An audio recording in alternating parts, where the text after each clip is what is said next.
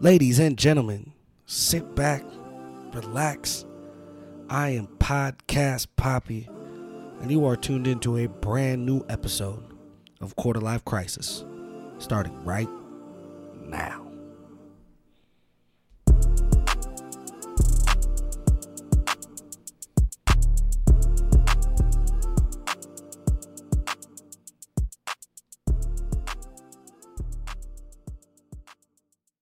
Three, two, one. Welcome to the show, Brandon Smith. Hey, man. I thought you were going to call me BVS. Look at that. DVS? Yeah, you have so many fucking names. No, I don't. Well, I call you Big B, and then you have Brandon, and then what do you say? BVS? BVS is the artist name, and then B is pretty much what any of my friends I was going to say, and whenever I'm downtown with you, there's like a plethora of names that you're called by the plethora of people that approach you. It's just B. By minute basis. B, Yeah, right. Brandon, Brando. Well, happy Mother's Day. Yeah, it is Happy Mother's Day. I still got to write my card. No, I was going to say, your card's on the table. It is. What do you got going on for Mother's Day?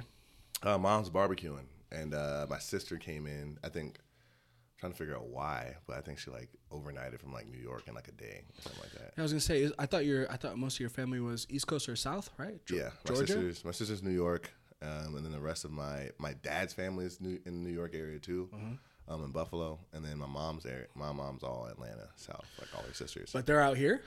And no, just my brother from LA, he came up, and my sister came from New York. Nice. Oh yeah. So it's gonna be some good food. Yeah, my mom made the ribs early. I just figured you got some Southern roots in there. Told me on Thursday, so I'm making the ribs now because I'm sitting my ass down on Sunday. I was like, it's Mother's Day. You got to do what you got to do. You said the whole team's coming?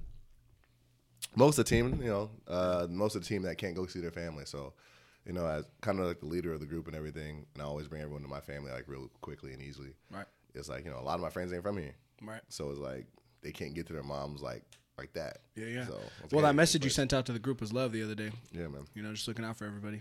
Always. Yeah. Keep people out of jail. Car crashes, pull them from walls. I've done it all. Woo! All right, we'll get into that. First thing, the most important thing that I want to talk about was congratulations on the new album, bro. Thank you, man. Echo Chamber out now, baby. Tell me about this fucking album, bro. Give me some backstory. Man, Echo Chamber is special to me because I think even I said in like the album notes, like I did it for me. Mm-hmm. This album was more for it's EP album. It's EP length, album length too, but it's more for me. This album really was supposed to show like the different fragmented sides of me. Yeah. Literally every piece of my personality, from the confident, braggadocious side to the insecure, inadequate side. To plug a song title. Talk about some of my vices, like Through the Crystal, things like that. It really was for me, and I enjoyed it because it was me getting better at music, trying different types of music, different speeds and stuff, like Above You. Yeah. But like, it really embodied like, this is just the part of me that I show people in fragments. Oh yeah. How long were you working on it? I want to say I had writer's block, man. I remember when my producers. So I remember you were telling me that you've been working on this one for a while. Yeah. So this was actually supposed to start off as a project called what was it? It was like something about standing back, like being away from everybody. Yeah. Detached is what it's supposed to be called, and it's supposed to be 4 tracks. I was trying to do like a smaller piece, but I had writer's block trying to get like into my writing groove while also talking about myself. I think I really wrote the first song maybe like September of like 2020 or something like that. Damn. So, now you don't have like a long history in writing music. I know you've been around music your whole life, but is this your first like official album that you've dropped, or have you dropped more before? I've dropped an EP before called Thoughts of Summer. Okay. And then I actually have 2 more like SoundCloud projects before that. So my first official like project offering was 2017. Actually, I listened to it last night. So it's been a little while. Yeah, that was my first official project. Was 2017, 2016. Actually, my first official one was 2016, and then another one called Summer Night Dream was 2017. Took a hiatus, and then 2020 you got Thoughts of Summer, and then 2021 we got Echo Chamber. So did COVID kind of push this self-reflective type of drop? Honestly, no. Yeah. COVID pushed me into a lane of writing more and trying to do more myself. It really kind of refocused me into building something. Yeah. So that's where like a lot of the CTC roots came from that. We'll talk about that later. But like it kind of came from, being together. But really what kind of came together for this project was I did Thoughts of Summer. And I felt like I was trying to like typecast myself into like this summer artist. I was trying to typecast myself into this summer artist. And I was like, because I wanted to give out like good energy tracks. But I had a hard time doing it because I always, growing up, when I was like trying to write music, I always, was more introspective. So I said, why don't you try to do something introspective, at least get some of that stuff out so I can, show a different side of me as an artist. Especially when people go back and look at my music, you'll hear something like Thoughts of Summer, something like I'm working on now, but then you'll hear like Echo Chamber and be like, all right, this is some deeper stuff. Right. So you'll be like, wow, this guy actually has more spectrums to his art. Yeah. Yeah, I had a couple people from California like hit me up about your music. Hey man. Yeah, that was lit. So where'd you put it on? You put it on pretty much every platform. Right? Every platform, man. We're still trying to perfect the release process. One thing I did like about Echo Chamber was one of the first projects. And when you do something, you're so excited. It's probably like, remember your first podcast, right? Oh, fuck. Where like you just it was did terrible. it. It was terrible. But you did it. But it was such shit. But I was put it excited, out, right? Yeah. You just put that shit out. Like I did it. It's like, all right, where do I put it out? How do I get it out? My first podcast episode is called It Still Sucks. And I came in here and I smoked a fucking blunt and I went on like an hour rant about like how much shit sucks during COVID. I was talking about like sports and all this type of stuff. Terrible. Yeah, it was fucking terrible. Garbage in the street. But yeah, I just went for it. And I was like, fuck it, I'll release this. Yeah. Just gave it a shot and just put it out there. How'd that feel though? It was a little nerve wracking. You know what I mean? Usually when I'm anything that I create, I usually do it live, right? So anything that I'm like a part of, it's either like a presentation or if it's at work or anything that I've done, it's usually live. So like creating something, recording something, editing it, and then putting it out somewhere where it can sit and fester and people can go and listen to it over and over and critique and rewind. That was very interesting because I'm usually a very, like, when I express my personality, it's usually in person, in the moment, organic. So that was still is. Yeah. It hasn't changed. I mean, like, but to put in the work for a completed, I wouldn't say project, but I could say project. A podcast is, that's more recording than an actual album. Yeah. So it's a lot of hours. Yeah. So when you feel like when you put that completed project out, to me, like I first did my first one, it was liberating. So when I did it, I was like, all right, when I did Thoughts of Summer, like the biggest dream you had was to go on streaming services. Right. Like, I don't think Thoughts of Summer is like the greatest project I ever did. I said that when I put it out. I said I think my other stuff is better, but this is the first one going on platforms where you can see it. Like my mom called me and said, look, we have friends that do music, but their music's not on Spotify. Right, Your music's on Spotify. She was like super excited. And for me, it was like the moment I did it, I just put it out there. I was like, all right, how do we get it out as soon as possible? And then that's where your growth in Echo Chamber comes from, the artistry behind the release format, the marketing, to even literally uploading the album 2.5 weeks, the complete album 2.5 weeks before it released. So I sat there for a week. So it was on there. And I knew it was coming. I knew exactly what date, what time it was going to hit. And that was different for me. That was different being like, yo, like I finished this 2 weeks ago and I want to give it to you guys, but I can't. Like tricky. I'm just sitting there on it. So talking about it in the future tense. So to me, the growth in Echo Chamber from all the way from the sound to the visuals, to me it was also to the behind the scenes, to the editing, the mastering. We did all that different and better. We did the release, the marketing, the preparing for something to happen. We did all that different, and that was exciting for me. Now, as I know you, you're the leader of the clique, and that's the only thing I've ever known you as. So who's your team that you're working with when it comes to music? Because I know about CTC, like you said, that we'll talk about, but when it comes to producing and editing, I know you're working with like Murder Labs, but I don't know too much about who your team is when it comes to the creative process. That's true, because I mean, in many ways, you're a part of the team, and there's like so many different There's so many fucking tentacles to this goddamn team. Yeah, it's like so. It's crazy because all of our music artists have their own way that they do stuff. So to me, it's very important as someone who's a leader to really let them be great. I think they're better artists than I am. Right. So however they do their process, who they work with, I want them to work with who they work with. Like no pressure to use whoever's on our team. For me, Murda Labs, Fred Murda, he is like my 40 to the Drake. Like he's my confidant and everything. I record everything at his house, especially stuff that I feel is deep. That's why something like Echo Chamber is very important, because Freddie knows me so well. Like I can sit there and cry my heart out or rap about something that I really feel and not be embarrassed because I'm, rapping it in front of Freddie and talking to him about what's going on in my life. Like, I'm real good friends with a lot of people, but not all of y'all want to hear about my girl problems. Yeah, how superficial you're willing or unsuperficial you're willing to go with somebody. Exactly. Yeah. So it's important to have like that confidence. So I go to Freddie over there at Fred Murda Labs. So over there with Freddie. And how could you not catch a vibe in his place, fucking studio? Dude, we was there last night and Holy literally fuck. Pull up a picture. I know it's just only audio, but So I want Jordan to see, because man, I was like, when you were showing me pictures of that, you were like, bro, you could do this. You could do this to the podcast room. I'm like, don't play games with my heart. You bro. can't. I know, but just don't play games with my heart right now. I'm gonna talk to you about what Freddie's doing. Yeah. And we're gonna get this place laced. Oh, okay. We're gonna get this place laced. But I'm gonna show you. So Freddie really created this ambiance in his studio that kind of really changed like a lot of the way that we feel like doing stuff here. So like you can go in there like any time of day and it just looks like that. And that's the full one right now. He makes those panels now too, so we're all getting panels. I'm getting 2 of them. If you want a panel in here that lights up, he'll get you one. Yeah, so I mean that's when you talk about like the team doing stuff like that. So, but yeah, setting the mood is important when you are writing the type of music and doing the type of music that you were just doing. Do you think that's why you kind of had the writer's block? Because you were going deep. I think it was mostly because I was going deep, but also because like I was trying to experiment, do something different. So when you listen to Echo Chamber, you'll see a lot of different flows, like whether I'm like talking like this or I'm chopping up real quick.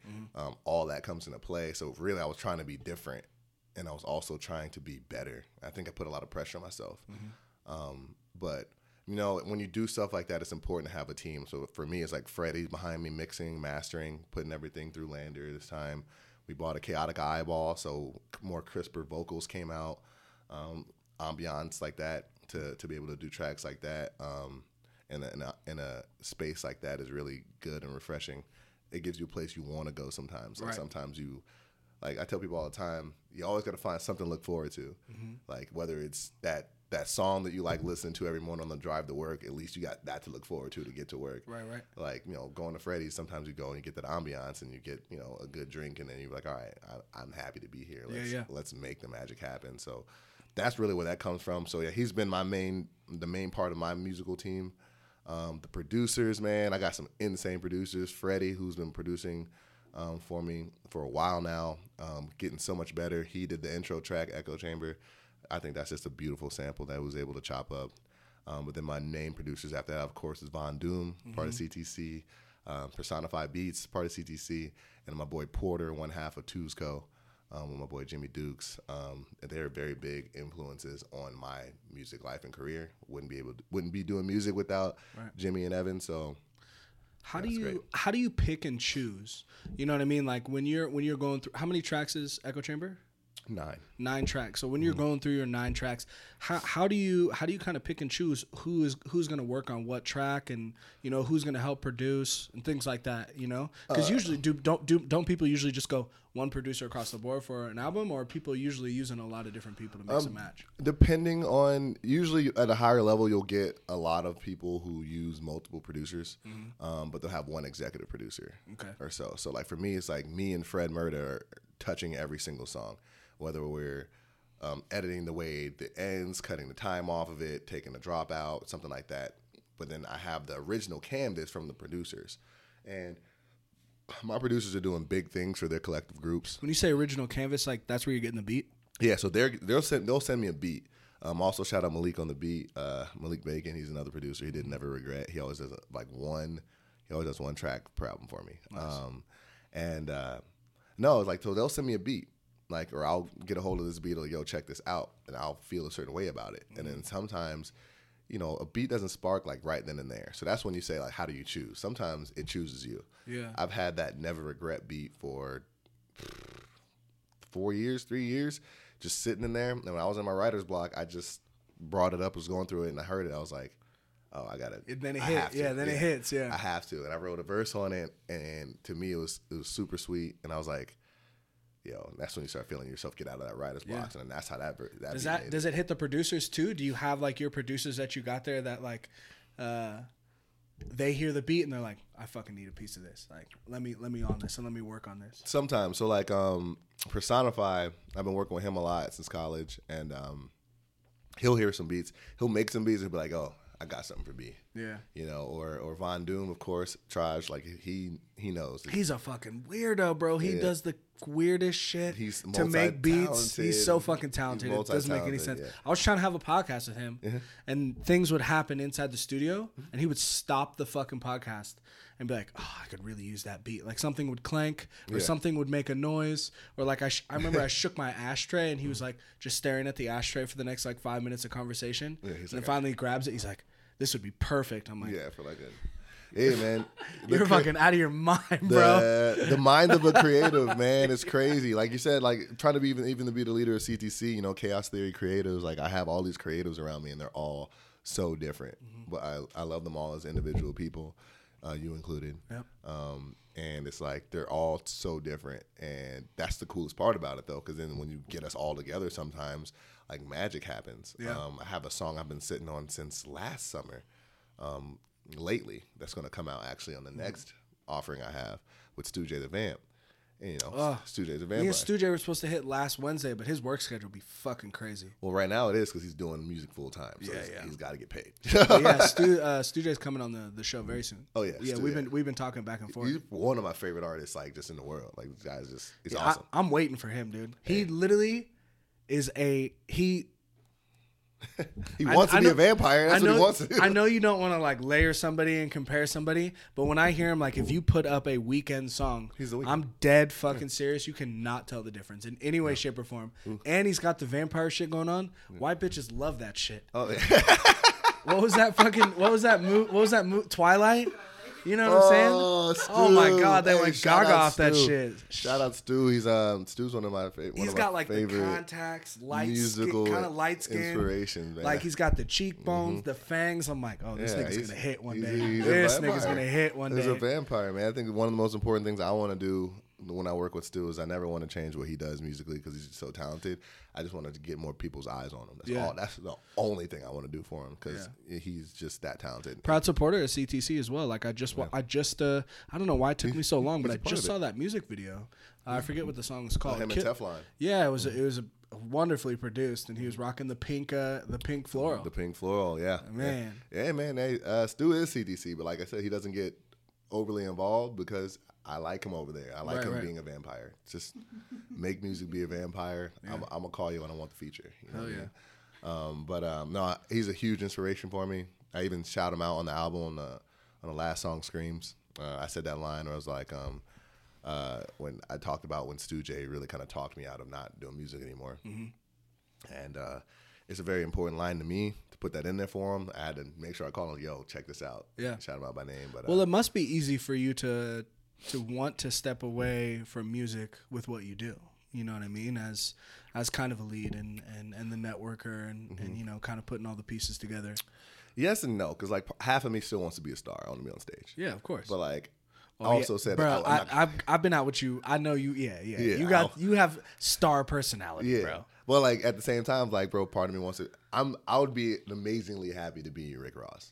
Right. You know, kind of like chilling in the back. If I got two incredible artists or three or four incredible artists who are just out there being superstars, right, I'm okay going gold every time and running the business. Yeah. I don't have a problem. I don't need to be, you know, selling out arenas. But like at the end of the day, you know, you have to take what comes with it. And I tell people all the time, I was like, it's very hard. You have to understand that for everything that you want to do, there's always something you don't. And, you know, if you don't want to be on stage performing, then you probably shouldn't make music. Right. Like, not that you're not good at music, maybe you should be a writer, but if you don't want to be the face of something, we live in an era right now where you have to be a face. It's very difficult to be Frank Ocean now. Like, it's not 2009 anymore where people were getting mixtapes and buying albums. Everyone's streaming now. Everyone's on social media now. Right. everyone needs to see your face, needs to see you doing something, even as mundane as cooking eggs that morning. They want to interact with their favorite artist. Yeah. So you have to be in the light. Yeah, so the burden of the spotlight seems it's funny that you said 09 too, because I didn't know how far back you were going to go, because it really is only about 10 years. Like you go back 10 years and, you know, there were like, you know, Nipsey Hussle's a perfect example, you know, Rip the Nip, but in 2010, I was listening to his mixtapes on Dat Piff. Exactly. Dat you know what I mean? Dat Piff was the shit, right? The greatest thing on earth was datpiff.com. He didn't have to be in the spotlight, and he never was in the spotlight. He was still cripping in the streets, and it was all good, and there was a lot of artists that could still do that. But now it really is. You have to you really have to put yourself out there on a consistent basis. It's almost quantity over quality these days, because it really, quality is subjective, and if you're putting yourself in front of the masses, right, quantity is what's going to catch. Someone's going to see something that they're going to like, and bring them back, you know, and then they'll find your quality. And that's what I'm trying to change and what I'm doing. That's why I'm trying to be a little bit more prolific with music. And even part of it for me is if I do music, sometimes, you know, I feel sometimes my team gets stagnant sometimes. Like, we want to do this, we want to do that. I got plans to talk to you about something else too that we're trying to do. But it's like, man, sometimes I feel like if I don't do it, it won't be done. Yeah. So it's like, I got all these great artists. I'm like, y'all need to put y'all music out there. Like, y'all have all these songs. I hear all these songs. We need to get the music out there. They have their own process. They haven't done it. That's fine. But if Brandon's got to put out, BVS got to put out 5 albums or 5 EPs to get my team to be like, all right, this is moving, then I'm going to do that to get it moving. And same thing is like with everything else. Yeah, it is tough to do because it's draining. Like just speaking on personal experience, like, you know, with the podcast, like being on social media is super important. And I fucking hate that shit. I hate it, man. Mind your motherfucking business. But then on the flip side, the other edge of the sword is I'm putting stuff out because I want people to be in my business, right? Yeah. I want people to be involved in what I'm doing.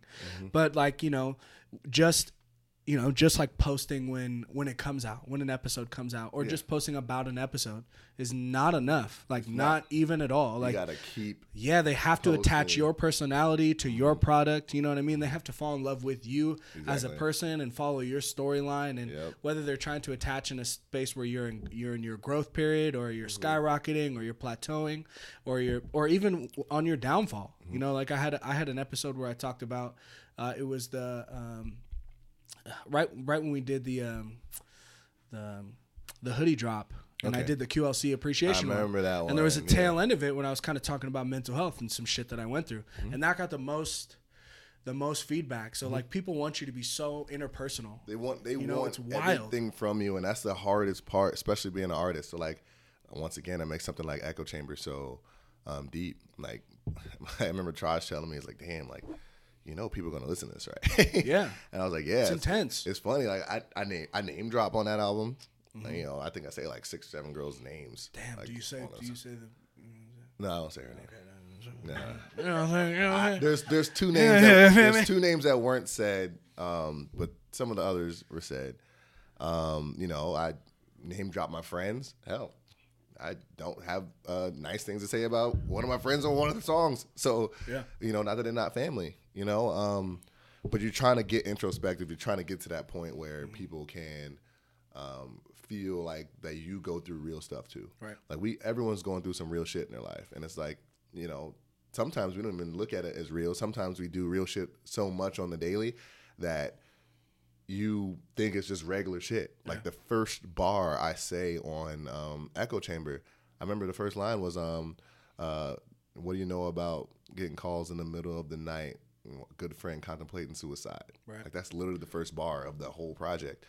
And it's like, that's a real thing. I've had my friend call me in the middle of the night talking about, dog, I'm not going to be here next week. I'm like, what are you talking about? I was like, I'm about to jump off this parking lot, this time. I'm on the phone with him for 3 hours at 2 a.m. trying to get him to be like, no, this is not this situation right now. I know you're drunk, you're not happy, got in a fight with your girl, whatever. But this ain't the way. But that's, you know, stuff that you do for your friends and your people, and that's not something that I sat there and just walk around and talk to my friends about when we're at the bar. But like, when I'm sitting there in the booth writing some stuff, and like, I'm trying to talk about real stuff, like, this is some real shit that I'm dealing with, real shit that I talk about, real shit I'm going through, and, you know, you bring it up.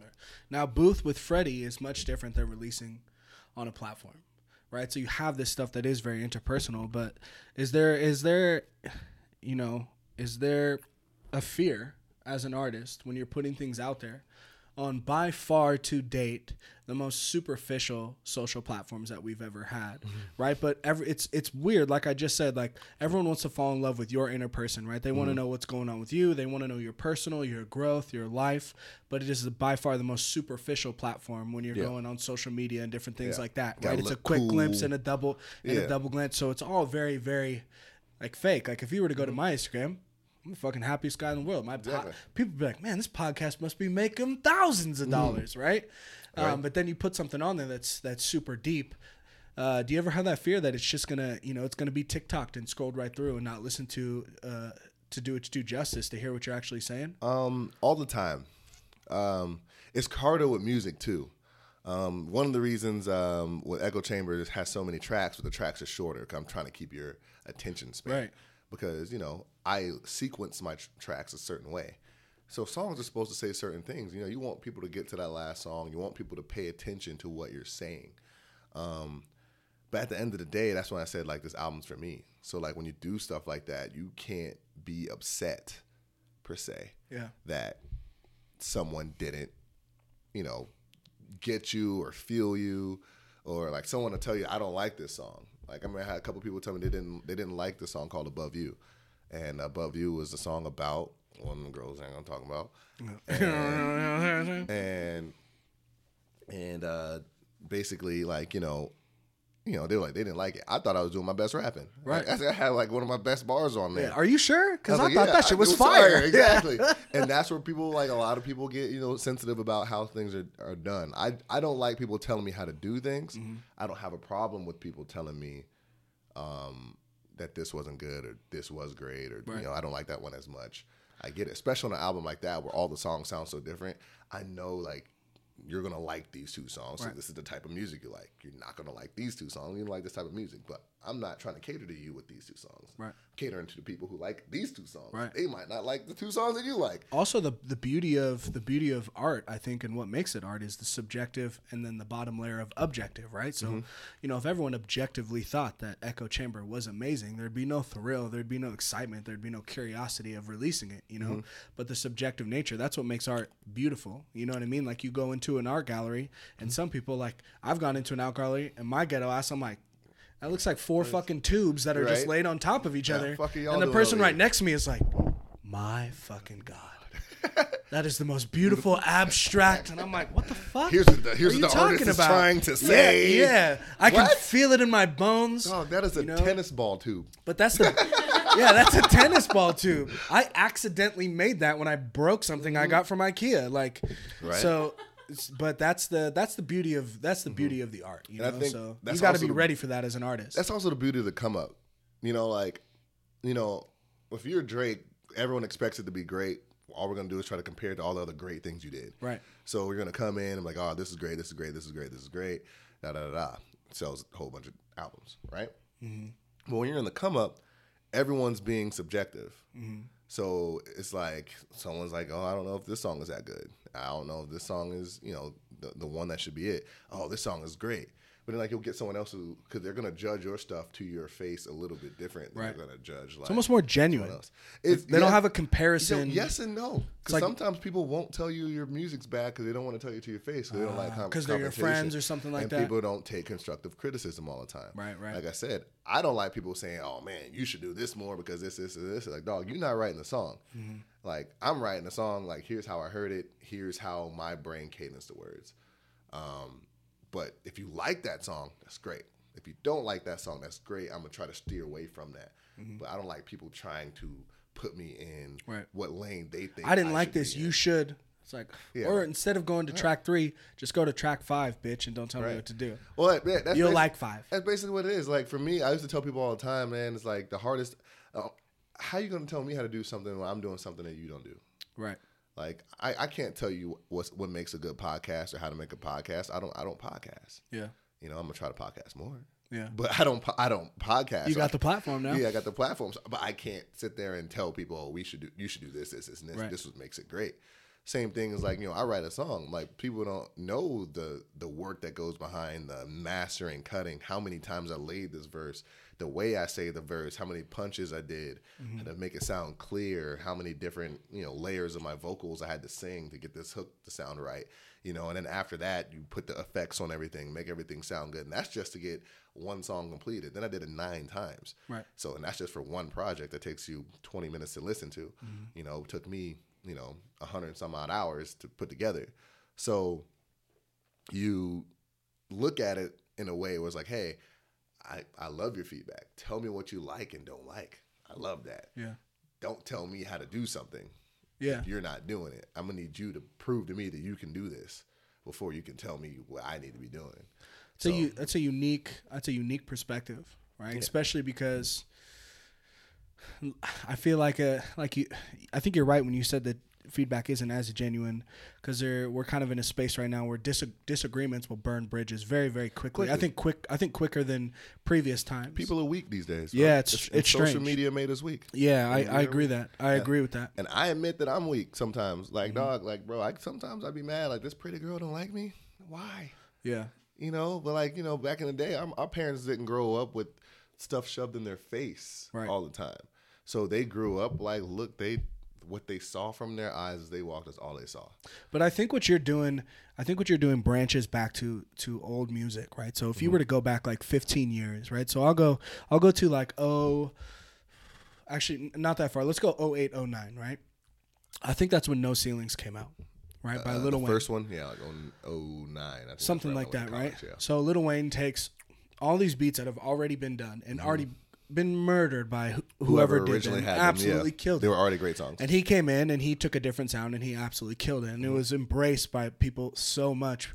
And he didn't, you could tell obviously he didn't give a shit about the different type of feedback, right. But that was just a big one. I think that's a big one that people could latch onto. But now it seems like, and there's nothing wrong with the music today, but there is definitely much more of a consistency to music. And I think previous, it was a race to who can sound so violently different than others. And that was a dope chase. And I think that's because, people could take that different type of feedback. I could actually tell you why though. Because you're going on to like the greatest shit ever. Please, yeah. It's the mixtape era of hip hop. Wasn't it? Yeah, it was. The greatest era of hip hop. Listen to me, fans out there. Quarter Life Crisis Podcast. The greatest era of hip hop is the mixtape era. Agreed. That was when people were on Dat Piff. That was when blogs were big, and you had a blog telling you to listen to this mixtape. And back then, we had to buy our albums. And I don't know about y'all, but Brandon ain't have $15 to buy an album because I had to fill my gas. So they were testing it out, and you could go download on Dat Piff, and that was the only place. You could literally go get a mixtape from an artist coming up, and they're going to take the hottest song on the radio and remix it and put it on that mixtape. And they're going to take other hot songs on the radio and take it and put it on those mixtapes, and you're going to go listen to these mixtapes like, man, this shit's better than albums. And then if you know the music business where things need to get cleared, producers got to get paid, in the mixtape era when people were dropping music for free, they weren't clearing shit. They were making the dopest beats ever with the craziest samples. People were rapping their asses off, making incredible creative music, releasing it for free for people to go get just to build their fan bases and go on tours, because that's where the money was. Yeah. Like, you're not going to make no money by selling an album. You weren't making money selling an album back then. You're not making money streaming an album right now. Yeah. I promise you, I ain't making that much money streaming any of this music. So they were just taking these popular mixtapes and going on tour. Yeah. And that's how they were making their money. And that was when the mixtape era was the best years of hip hop, because people had to be violently creative, different, and there was an obsession for inconsistency of stimuli. Yeah, like the consistency of stimuli. Like back in the day in high school or junior high, you listen to something like, this sounds exactly fucking like. I don't want to listen to this, right. But now, I'm not trying to say that the music game is tainted in any way, shape, or form, but that is something that I miss, because there was much more. Sometimes you got to risk it to get the biscuit. Yeah. And like you said, going in the studio and just fucking giving it a shot. Yeah. You know what I mean? It's rare these days. The mixtape era was the era when things were pushed to a level of consistency. You see, because now, but before then, people would buy an album because of the one radio single they heard, and it was correct one hot song, and you're really spending $14. What was that fucking 50? Or no, not I'm sorry, Chingy Jackpot. Yeah, Chingy Holiday Inn came out, and everyone was like, yeah. "Holy fuck!" And bought that album. Holiday like Inn crazy. and right there, right there, songs. yeah. But and then there were other bangers on there. But those were the two. But you were banking on there being other bangers on there because you had 2 bangers on the radio from them. So, I mean, there was 14 tracks on the album. If there's only 2 more bangers, so you got 4 bangers out of 14 tracks, yeah, and you had to spend $14 for these 4 songs, people were like, yo, like, why would I, back, like I said, back before the mixtape era and all that shit like that, thank you. People literally, one hot song was going to sell your album to millions. Right. But then when the mixtape era came, basically, people was like, yo, why would I buy your album for $12 if there's one hot song and I can go on iTunes right now and just buy that one song? Well, and then I can get a whole mixtape for free that's consistent good music. So you know the industry better than I. So tell me what you think about this statement. I think that there was a bigger obsession with artists about influence back in the mixtape era. Right? There was more of a latch onto me because what I'm doing lyrically, right? Latch onto me, kind of what we were talking about before. Love me for who I am, right? And all this different stuff, and I'm being a lyrical monster, and the things that I'm saying, right? Because I already know you love the beat. Yeah, I'm taking the beat that you love. Yeah. So what's the content? And there was an obsession for content, so they would release it, and when they latch on, then that's when they could bring in some more consistency. So the mixtape era bred a lot of talent. Right. The era that came after the mixtape era bred a lot of good and different music. That era is the SoundCloud era. So in mixtape era, like you said, we're already beat jacking. I already got J. Cole's Power Trip beat. You know how hard it is? I'm freestyling over it, trying to show you that I'm just as good as J. Cole, if not better. It's got to be tough to not beat jack. Am I wrong on that? Cause fuck, man, like I'll listen to a song, I'm like, this is killer, and then I'll have Pandora on in my house, Earth, Wind and Fire radio on, and something will come on from the Commodores, like from 40 years ago, and I'm like, what the fuck? I thought DMX did this song. You find out all of it was sampled, bro. The music industry, hip hop is very incestuous in a way where like we're just like literally taking everyone's music. The one time it actually gave me chills one time while I was listening, when we were talking about samples switching, Lil Wayne's Pussy Money Weed. Love that song. Love that song. Absolutely love that song. And he does that pussy. Yeah, pussy. Money weed. So it's cool. So me and my brother always went back to old school rap all the time. My brother bought this album with AT Aliens, Outkast. You find out that Jazzy Bell off that album is the original beat sample for Pussy Money Weed. Really? Yeah, Jazzy by Bell. Outkast. Yeah. That makes Jazzy sense. Bell has it faster. And then, of course, it slowed down for Pussy Money Weed. Right. And the coolest thing from an artist standpoint that gives me chills, I think I got chills right now, Lil Wayne paid homage to the fact that he took that because he starts his verse off like, oh, yes, I love her like Egyptian. On the description, her body's sickening, right?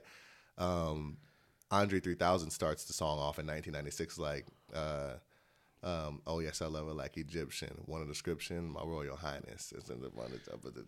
Holy shit, that just came together for me right now. So literally he was paying homage to Andre 3 and Outkast by snatching their intro piece to the right and using their sample. Well, that's love. And a lot of people won't catch that because Pussy Money Weed came out in 2005 or 6 or something like that. Jazzy Bill came out in 1996. People listened to it weren't even conscious humans. Yeah. We were shitting our pants. I was 4. I was shitting my pants.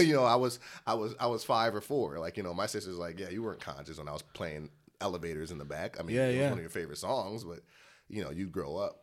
And that's what we miss in hip hop today. People don't really have that callback to back then. But that's actually not an issue. The real thing is like when you're watching these kids come up now, they're 18, 19, 20, 21, they weren't alive. Like, I was alive when Tupac and Biggie was alive. You know what I mean? They weren't even alive. The kid's born in 1998, 99, 2000. You know what I mean? So how's he supposed to know how important it was to hear Juicy on the radio? How's he supposed to know but I also who Eminem really was? I also think it's DMX because was, rest in peace. You know what I mean? I also think it's because this, and like I said, I love this generation's music.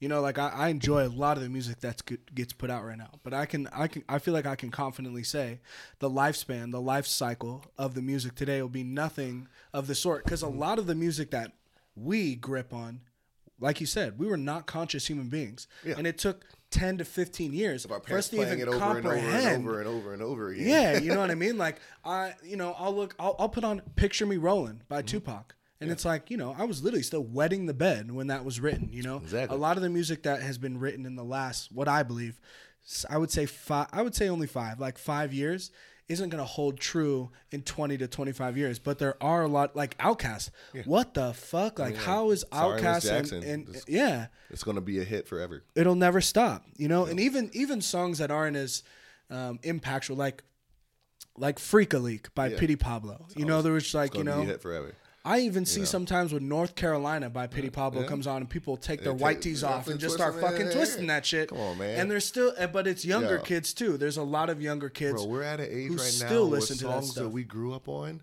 are becoming those songs that are sampled. Yeah, it's a trip. It's a trip. Nelly's Hot in Here is turned into Bust It automatic. Yeah, yeah. And every girl in the club is busting it. I know. That means we can't complain. Even but I'm not complaining. Even but like I was around when Hot in Here was hot. Yeah. Even Drake, a lot of the stuff that Drake takes, I'm like, man, I used to listen to that shit when I was in junior high. Yeah, you know, and he'll turn it into a you know. You gotta keep going. And the thing is, like, the issue isn't the quality of music. So like, we went the mixtape era bred us a whole bunch of talent. Like the mixtape era gave us the Mac Millers, the Wiz Khalifas, the MGKs back when he was rapping, the Logics. You know, artists like Young Jeezy and stuff really created like the Lloyd Banks of the world. Those were the mixtape artists. Those dudes out rap anyone you put in front of them, basically. Right. But then the SoundCloud era ushered in an era of speed and sound. Right. So you got the Lil Uzi Verts, you got the Young Thugs, you got the Russes of the world where they make great music. Like, they may not be the lyrical miracle geniuses, but they bring in the consistency. But they bring in consistent good music. Right. They know what sounds great sonically. Also, opportunity as well. Like a perfect example of the amazing opportunity that SoundCloud brought to the table is Post Malone. Exactly, Post Malone, another one. If anyone doesn't know the story of Post Malone and how he came to fame, like, I'm telling you right now, that is something to go and look into, because that is fucking crazy. Like, think about what Posty is. Like, Posty is not this insane talent, I would say. His music is so amazing, though. Right.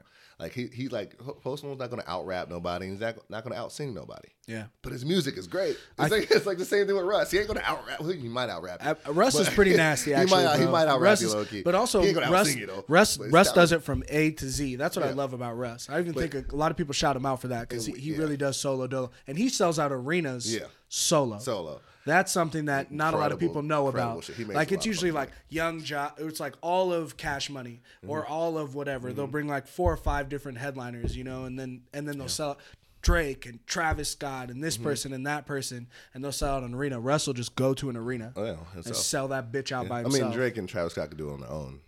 True, but you know what I mean. Russ does it. Like, my thing is, though, like, as music progressed, the speed. Yeah. It's like, you say it won't be relevant in 25 years. Or right now, we're moving 5 times faster than we did 25 years ago. Trippy. So it's like, you used to buy an album, and that's the album you bought. You play that album over and over and over and over and over and over till the CD fucking pops in your goddamn tank deck. Yeah. But like, you know, but now, shit, you hit download off your streaming platform. You can listen to the album 7 times, go back to another album you were listening to, go find another album here. There's so much access that it's just speed right now. I miss the fear of, when will something this amazing come out again? Mm-hmm. I miss that. I really do miss that. And I think that's why people were going out. Buying like, albums, the Eminem show, like, people were like, I think Stan's on that one. No, and that's the Marshall Mathers LP. But when both legendary albums. When they came out, people were like, "Oh my crazy. God, I didn't buy this. I don't think this is ever going to happen again." Yeah. I mean, and it hasn't. Obviously, you know, the Eminem show is still, I believe, the top most bought album in history. I think Marshall Mathers LP is the most purchased solo rap album. The most purchased rap album in history is technically Speaker Box Love Below Outkast. Oh, really? Because it's a double album, and they sold They Titanic that bitch. They built 2 VHSs. Yeah, exactly. And then they had fucking cheaters. A double album sold 6 million copies, counts as 12 million. Copy that. But there's that fear. Yeah. I mean, like I said, I got nothing wrong with the industry now than it was before. They switched. It used to be you were so appreciative of getting good music. Now Drake drops his album within a month and a half. I'm like, all right, when's the next one? Yeah. Come on, bro. You think I just got this shit just growing trees? Like, and it doesn't. And we live in the world, and that's where it's up to people like us to adapt to it. You know, podcasting wasn't a thing. Mm-hmm. You know, it was blogs back then. Now it's podcasts. Right. You know, building an audience, and that's the number. No matter what happens in time, music changes, this, that, and the other. The most important thing in the world is an audience. Right.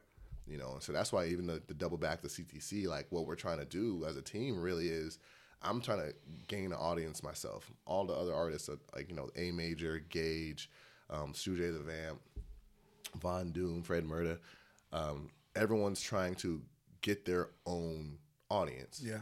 You know, we want to get a big audience for Quarter Life Crisis podcast, and then we want to literally synergize it all. Mm-hmm. So now I want my fans to come watch your podcast. Right. I want your fans who listen to your podcast, watch your podcast, come listen to my music, and and it does the same for every other artist, and all their fans come here. And once you synergize everything, we all grow faster. And if we're all growing faster and together, then at that point we're helping each other grow. We're just multiplying. Yeah. We're not doing anything to multiply.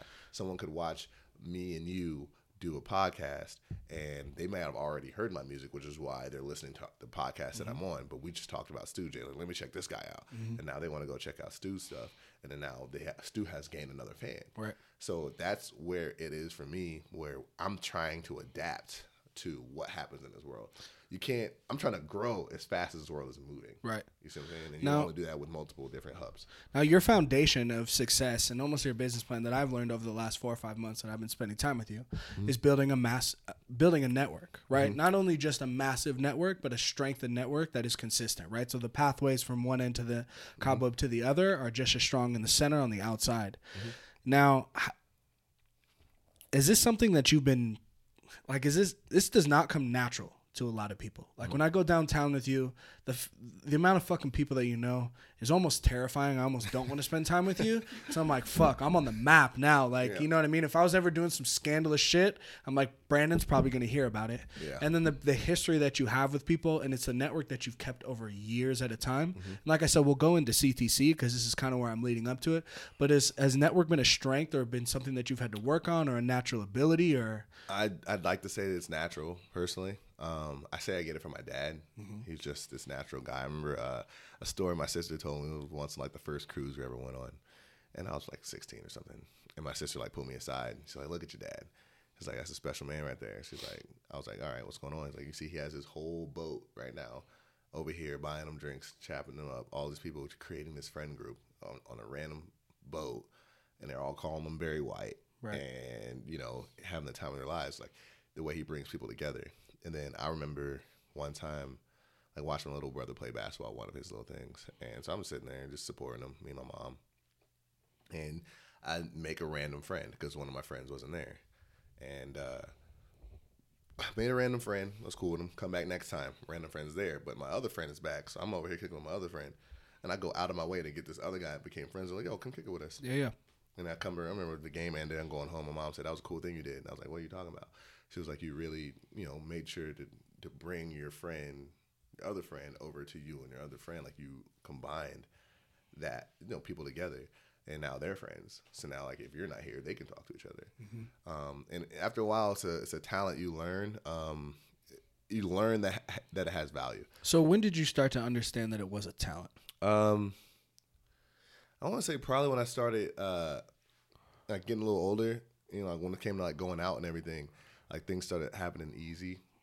Like, I just had, like, a plan. Like, oh, we can hit so-and-so and go here. And then I wasn't thinking about it at the time like that. I just made all these connections to people that were okay to grab me and say I was good.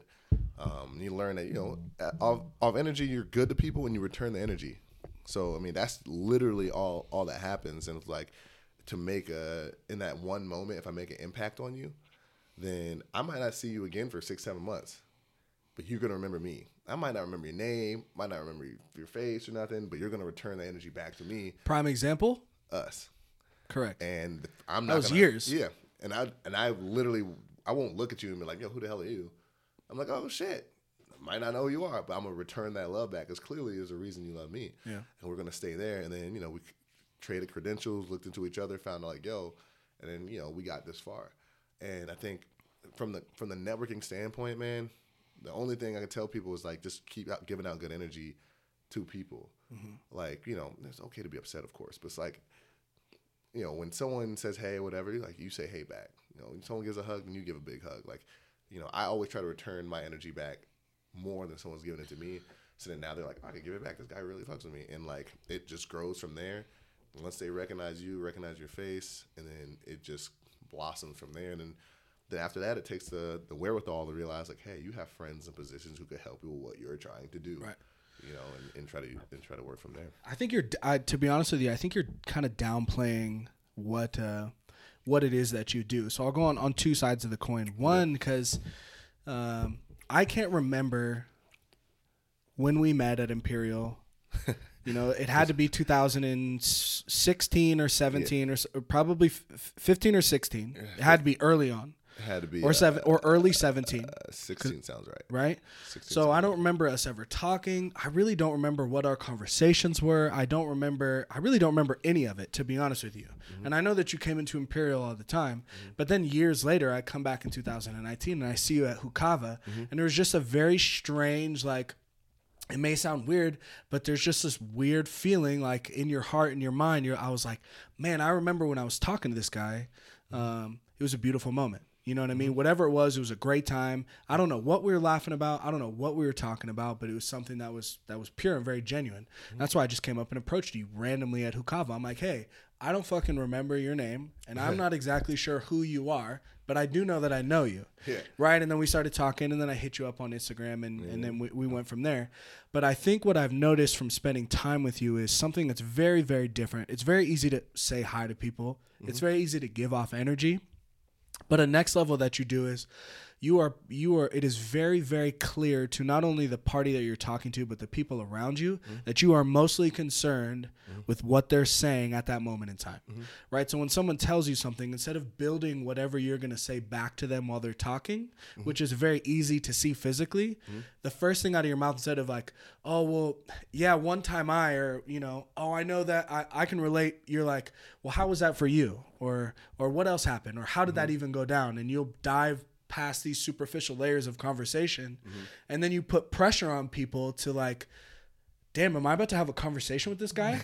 You know what I mean? You like, I think it's not really in passing, and you make it clear when it is in passing, but that's empowering to people, right? Like when someone's ready to go past 2 questions, right? Yeah. That 2Q limit is huge, and then you're invested because someone that you're meeting in a pass by won't go past 2 questions. So if I just go past 2 questions with you, which you do over and over, and like I'm walking in Fusion, I can walk 10 fucking feet and turn around and guarantee that you're not behind me anymore. Oh yeah, because you're in the middle of a conversation with somebody, and then you know more about someone than 95% of the people in that building. And then when you go back to that building 7-8 months later, just because you did that, it's, hey, how's this going? Or how's this going? Last time we talked. It's a minute.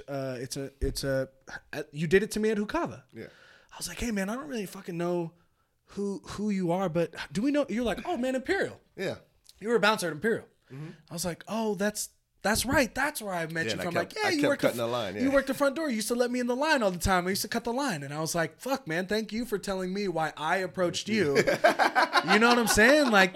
That's dope as fuck, bro. That's something that this generation can't do, in my personal opinion. And generations previous. I think as a human race, to be honest with you. One thing people don't do is show that other people are valued. That's a talent that I learned when I was assistant manager at Walmart, and I had to manage so many people. And I was so young. I was one of the youngest assistant managers in like Walmart history. And it's like, I have this person over here who's an intelligent kid trying to work his way through school. And I have this person over here who might be mentally handicapped, but he has function. You learn how to work with these 2 people at the same level. how to hold him accountable, how to hold him accountable. And the thing is what you do when you're a manager of people like that, in order to get people to follow you, you have to create a reason why they're invested in you. And for me, what it is like I take value in what you have to say and what you're doing. And I also try to create a connection.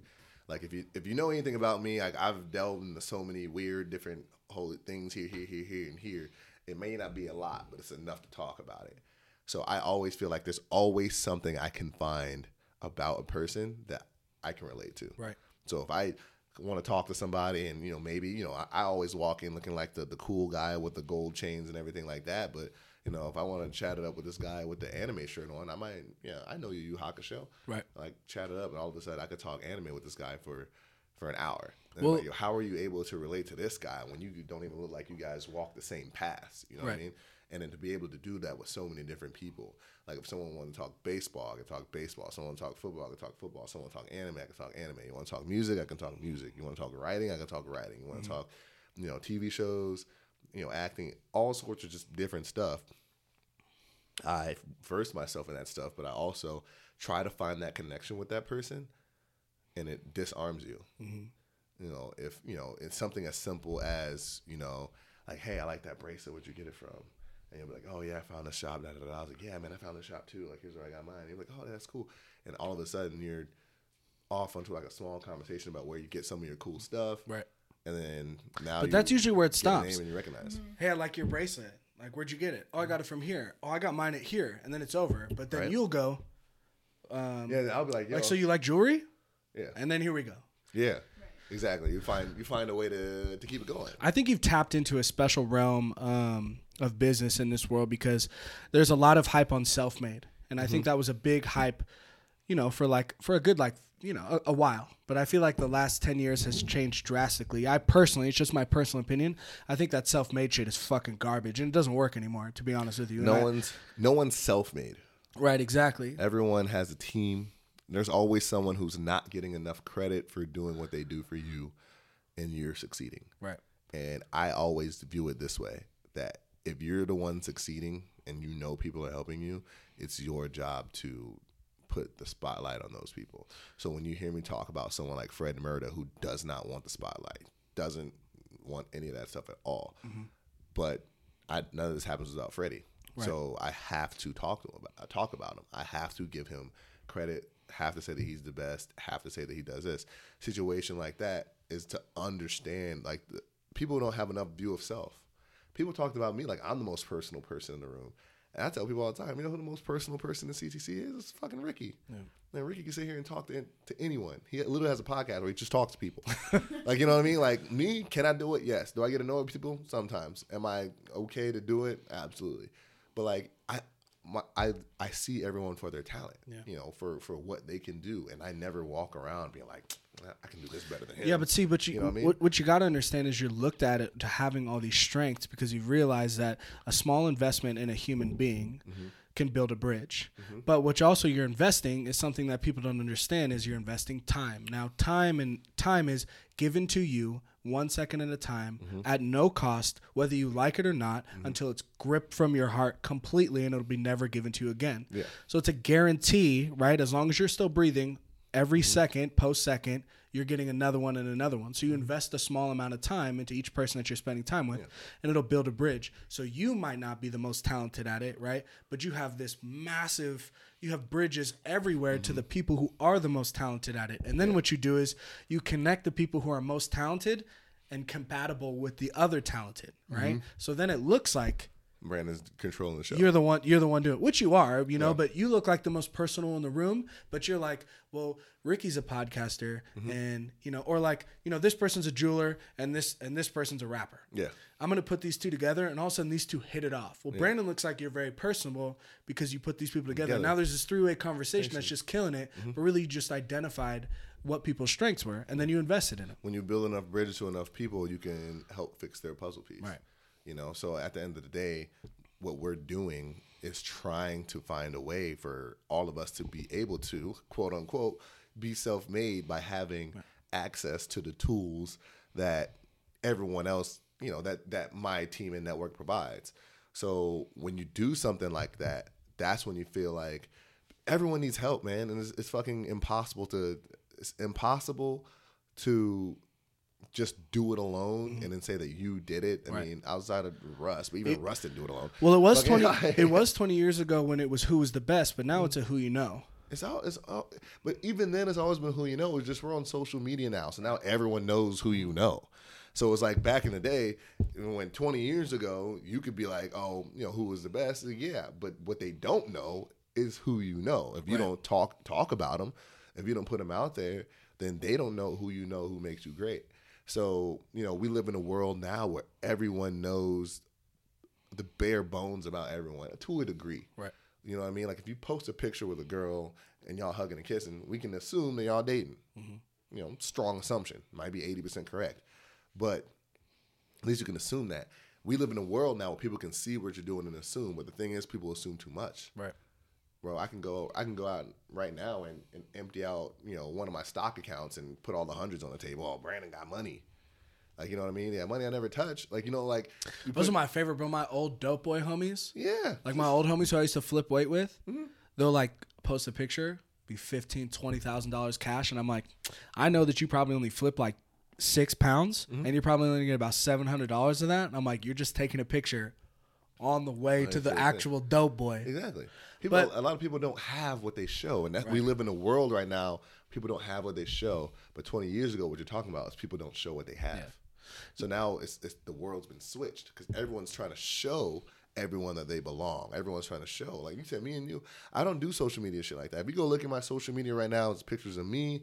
Recently, it's pictures of me for the marketing ploy for Echo Chamber. Mm-hmm. But other than that, it's pictures of me and my friends. Love those pictures, by the way. Me and my mom, and like a picture of my car from 4 years ago. And like, you don't get a whole bunch of like, oh, flashy here and flashy there and this, that, and the other. It's like, I post this stuff to show that, hey, I'm with my family. Right. I'm with my friends. I'm having a good time. Like, I don't post that often. Like, my story is my food. I post Feed the Physique all the time. Y'all know that. Like, it's just, that's all I post is food and me at the gym. Your time is invested in a different place, like what we were talking about. Mm-hmm. So you've built this conglomerate, if you would. I'm not sure what that fucking word means, but it feels right. It feels right. It's one of my favorite words. I was trying to get it somehow involved in CTC, but we'll talk about it. Yeah, I'm not sure, but you've built this conglomerate called CTC, right? Mm-hmm. Chaos Theory Creatives. Now you have this massive network of people with all these different talents. Mm-hmm. Now, to lead into the backstory of CTC, we're talking about networking and things like that. Did you build this CTC once you realized and weaponized your skill in networking, or did this come to fruition and then you decided to capitalize on CTC? CTC came together really from a standpoint of, when Traj was trying to get me out of like rap retirement, and it's really. And for people who don't know, because I haven't released his episode yet, like Traj is Von Doom. Doom, he's pretty much damn near the VP of this thing. Like he reps it till he dies. And he was the one who like basically, yo, you got to go back to rapping. And of course, I had Freddie in the tuck, who was my engineer, who was always down. And then Twan, A Major, he just dropped a new single, Drunk and Lifted. Go check that out. Fantastic, by the way. It's a great song. It really is. That should have. It's a great song. Yeah, I was about to say, if you're trying to tear your lady up, I'm gonna get drunk. I'm gonna get drunk and lifted right now. I was about to say that's hey. Let me tell you, I'm not sure what adjective I'm trying to use, but major. But no, so like he's been a confidant. So I've been working with music for a long time. And basically, it really kind of started off with what Us For, because I was trying to, all right, how am I gonna do this music? I was going to Freddie's back when he had his old apartment and trying to record. So this CTC kind of started with Freddie, but it was about you mostly. It was really, CTC really ended up starting it with like me trying to do music again. Right. And you want to do music at a certain level. People don't understand that like music is a very expensive endeavor. It's like you can be terrible. Like, to be 100% honest with you, it should cost hundreds, if not thousands of dollars to do and make a project that I made in Echo Chamber. But because I have friends in great places, I didn't have to pay for my beats. I don't have to pay for studio time. I don't have to pay to get mixing, mastering. I don't have to pay. Like, all those things are things that normally comes into what happens to make music. I got 9 different beats on here from 5 different producers.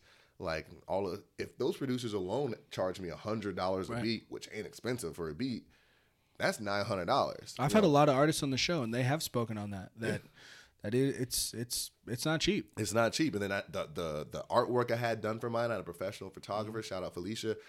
Like, you looked fantastic, by the way. Thank you, man. I saw those model pictures coming out. She bro. made me look halfway decent. I was like, hey, maybe your boy got it. Hey, you know, maybe your boy got it. That picture in front of the liquor store, is that right in front of Tonic?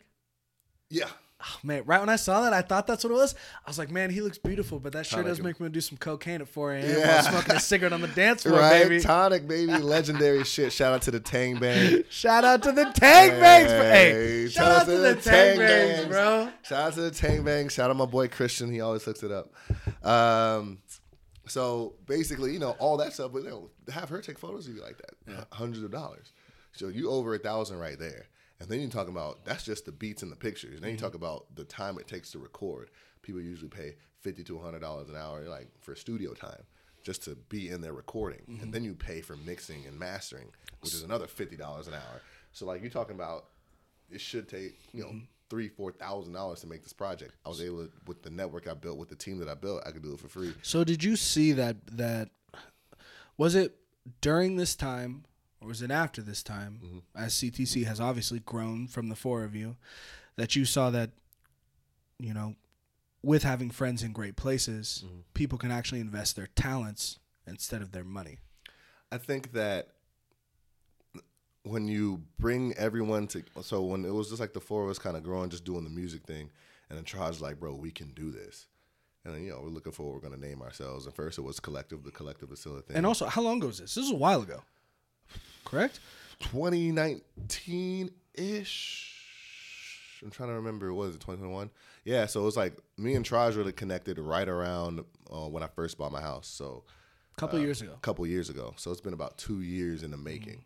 CTC is about a year in the making and then less than a few months old. But I was going to say, but the last 5 months. 5 months. It's been trucking. It's I would have never in a million years when you first approached me about, because I was like, hey man, you should come on the podcast. You should stop by. I got a studio. It'll be awesome. And you were like, the first question I asked you? I remember. What's the first question I asked you? I don't want to get it wrong so I don't remember the exact timeline, but I remember you were like, well, what do you want to talk about? Oh no, you asked me, why do you want me on the show? And I was like, I was like, man, I just remember us hitting it off, and I'm kind of looking at your page. It seems like you know a lot of people. You seem like someone I could sit down and have a great conversation with. Yep. So I'm inviting you over to the podcast. The next message is, yeah, bro, just stop by the crib on this day. And I was like, wait, what? He's like, yeah, I'm gonna talk to you about some shit. And I was like, that's what the podcast is for. But I was just like, all right. Yeah. And I slid over to your house. Yeah, on his way to work, he slid over to the house. And I hit him up. I was like, yo, I got some stuff I'm working on. I think that this nigga had a notebook on the table, bro, computer out, and sit like this. And we just sat down, and he started like talking to me, and he showed me some samples and stuff. Well, once you realized that, I was like, well, no, actually, when I first sat down, you were like, why? I feel like I was at a fucking interview. He's like, why are you doing this podcast? Like, what have you done before? Like, what's your end goal? You know what I mean? Like, what kind of art, why are you bringing guests on? And I was like, what the fuck? I was like, yeah, I'm trying to, and all of a sudden I found myself like building this business plan on how I'd like to monetize and my future goals of the podcast. And I'm like, I don't even know this nigga's last name. Right. At this moment in time, And it's like, well, the thing is like, I saw you building something. It's like the moment you hit me up, like, yo, I want to go on the podcast. The first thing I did was go look up the podcast. So now I'm checking out clips. Now I'm looking at what he's building from a branding standpoint. Like, who is this guy? What's he really doing this podcast? I'm like, all right, I'm trying to build something. So this podcast would be a great jump off, at least for me to get in an interview with something like, hey, I can show some of the stuff that I'm doing. And your people, because you are always self-consciously looking out I'm always for trying to your bring people. I actually was going to bring more. If we were filming today, I would have brought some more. And the reason that I know that is because I've had two or three people from CTC before me, because you're more headstrong on getting your people on the show. Yeah, I'm trying to have my people definitely be involved. Like I said, I always review. The only reason I associate myself with people is because I think they're better than me or something. So, I mean, if I think that I'm better than somebody at everything, then I'm trying to be a mentor to them. Yeah. And then one of my favorite sayings is that there's no world in which I teach you everything and you teach me nothing. Right. So even if I know everything and you're trying to learn from me, you're going to teach me something about myself. Well, the second that you find yourself in a place where you can't learn from the most ignorant person in the room, you've lost. Exactly. So, and that's why I'm so like giving to my people. Like, yeah, you were the first one. You talked to me first about coming on the podcast, and then I introduced you to my circle, and you're like, damn, I need these people on the podcast. I'm like, yeah, you need these people on the podcast. And me and you are going to prepare to do one. Schedules weren't working out too crazy, but we're working on that. It was good to know that Traj was able to get over here. It's good that you got Stu J coming. I'm confident you're gonna have Twan soon, Gage soon. Oh yeah, Twan being one of my models for the first merch drop. Yeah, been used. It's been a blessing. And it's like to put everyone in that position now. It's like, look, like I love doing that shit. I love the fact that I could build something like we're building right now, and then I could step away, and then they're gonna be with each other. So I don't want to get off the timeline because it is important to me. So you're having your 4, and then I asked you. When did you start to kind of weaponize? Weaponize seems like a really derogatory term, but it's accurate, right? It's accurate. When you started to weaponize this network and start to bring other people on, when did that kind of catalyst hit? So really, that kind of came, I want to say, like right when the pandemic hit, because late 2019 is when we started writing Thoughts of Summer, and we were trying to get that done, right? And, that came out in like June 2020, but we were getting it done. So, pandemic hit. So, March and everything, we were all like kicking it, small numbers. And I'm sitting here looking around like, guys, we built a team here. Like, we built a legitimate team right now. Like, we have an engineer, producer in Traj. We have a singer, rapper in A Major. We got an engineer and producer in Freddie. You got me as an artist and, executive producer. And that's just us 4 basically. And then like, we just reached out to Stu J to do something. Oh, well, he's a great talent. He needs an engine. And I always forget the photographer's name. Oh yeah, and then Kelman. Kelman, the first thing we were going to. Kelman I'm so sorry, Kelman. By the way, he's gonna be pissed when he hears that. Nah. Kelman, that's my fault, bro. A lot of pressure on the podcast. Choice visuals, baby. He's definitely a part of this thing forever. He came in toward the middle of quarantine. We went to go watch some football games, and me and Traj are having a conversation. We're like, damn, like we have artists, we have this, we have the talent. He's like, we need someone to take some fucking photos. And I swear to God, word to God, Kelman walks into the bar, sits down at the table across from us, and orders a beer and a shot on a Tuesday. I'm like, just found one. I was like, what do you mean? I was like, yo, Kelman. He's like, what's up? I was like, you take pictures, right? He's like, for a living. I was like, and I was like, all right, come over here, come sit at this table. Sat at the table, got hammered with us, and I swear to God, we haven't been able to get rid of him since. So and there's nothing wrong with that. Super fucking talented. Super talented. So and the things like that were just coming together. I knew him through, cross and pass, back and forth through school, my network, right? So when you build something like that, we're looking around like we literally have everything. Yeah. Like what is stopping us? So for me, I'm a business-minded person. What was stopping you? What's stopping us is that when you have a whole bunch not stopping you now, because you're not getting stopped right now. Oh yeah, no. You're on the path of progress. But when you did think that, right, mid pandemic, what was stopping was stopping you? When you have all these creatives in a room, no one's thinking about the business. Too many chiefs, if you would. Not too many chiefs. Okay. Too many artists. Okay. Too many artists. Too many artists, not enough businessmen. Yeah, it's like. I heard this interview once. Someone brought up. He said, this guy said the story he told was like, yo, my brother had this great idea. I think it was Joe Budden on his podcast. He was like, my brother had a great idea. How to package pet food, like the greatest way ever. And he had the great idea. He created the way to do it. He tried to start the business failed. And, because paying the guy who could help him get it off the ground wasn't worth it to him. And his brother asked Joe one day, he's like, well, who's more important? The guy who created the product or the guy who can get it off the ground? Fuck, what came first, the chicken or the egg, right? Exactly. So at some point, both those parts have two equal setups. It's, yes, you can be the most creative rap artist, singing group, whatever you want. Someone might find the talent, but someone has to get it off the ground. Someone needs to be able to install a business. Someone needs to be able to incorporate it. So I came up with a possibility. Like, once you start talking about business, we got to start bringing in money. I said, man, I drew up this picture of the CTC sign, like just like a regular pen. Like, I fucking love this story. Like the backwards C and the T, and Traj saw that. He's like, "What is that?" And I was like, "Yo, it's like I've been working on some CTC logos, because I was working on the name Chaos Theory Creatives. Chaos Theory coming from what Chaos Theory is, but really me and Twan have a mixtape or EP out there we did together that he still has on his computer somewhere. It was called Chaos Theory, and we're gonna get into that in a second. But like, that's when I fell in love with the concept of Chaos Theory, and I viewed us all as creatives. I didn't want to say Chaos Theory, conglomerate or anything like that. We're all creatives, because I want to include any creative. Like, if you sew clothes, if you make bracelets, if you fire sculpt, whatever the fuck it is that you do, if you're a creative, then we want to embrace you. So that's when the Chaos Theory Creatives came together. I put the backwards C to the T to the C.